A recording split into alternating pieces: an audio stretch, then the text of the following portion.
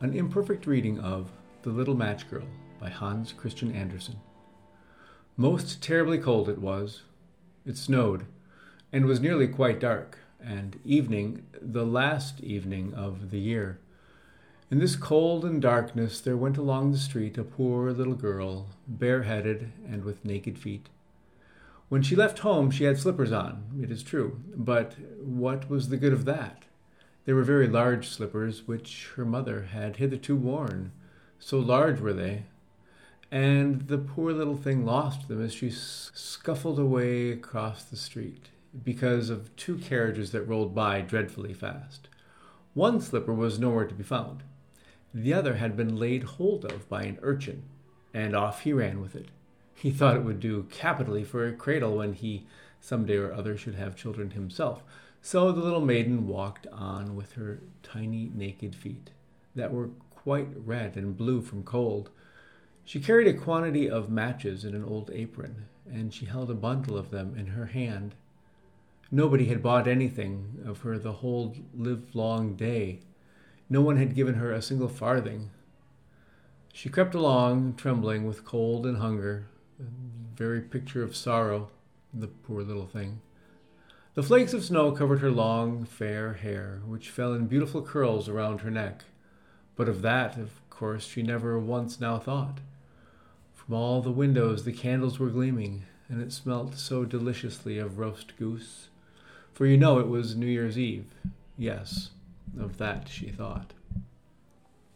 In a corner formed by two houses, of which one advanced more than the other, she seated herself down and cowered together. Her little feet she had drawn up close to her, but she grew colder and colder, and to go home she did not venture, for she had not sold any matches, and could not bring a farthing of money.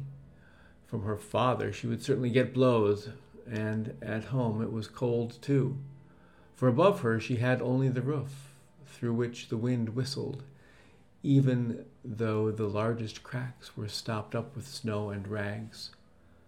Her little hands were almost numbed with cold.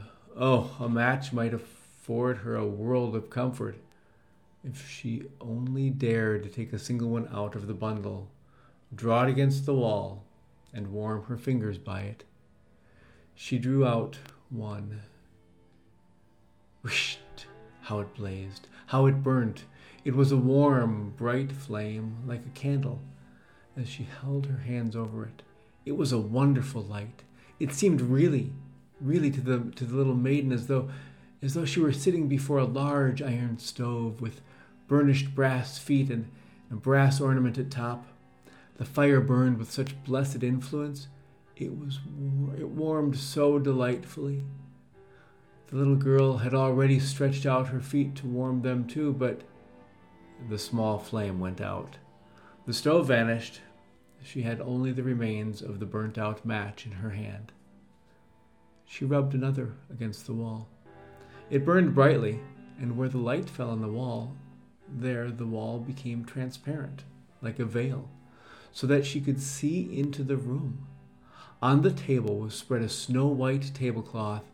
Upon it was a splendid porcelain service, and the roast goose was steaming famously with its stuffing of apple and dried plums.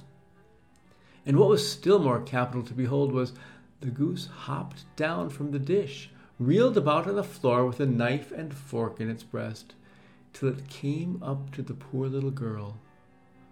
When the match went out, and nothing but the thick, cold, damp wall was left behind, she lighted another match. Now there she was sitting under the most magnificent Christmas tree. It was still larger and more decorated than the one which she had seen through the glass door in the rich merchant's house.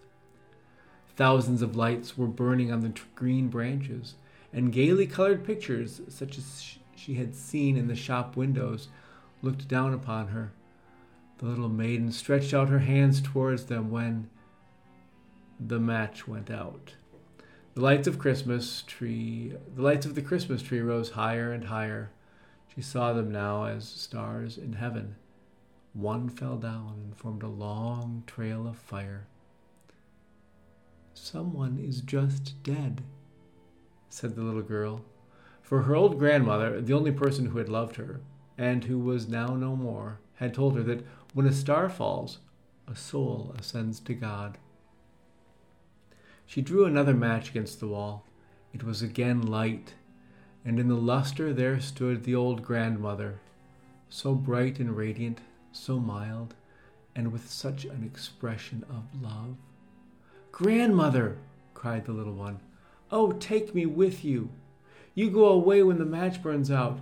You vanish like the warm stove, like the delicious roast goose, and like the magnificent Christmas tree."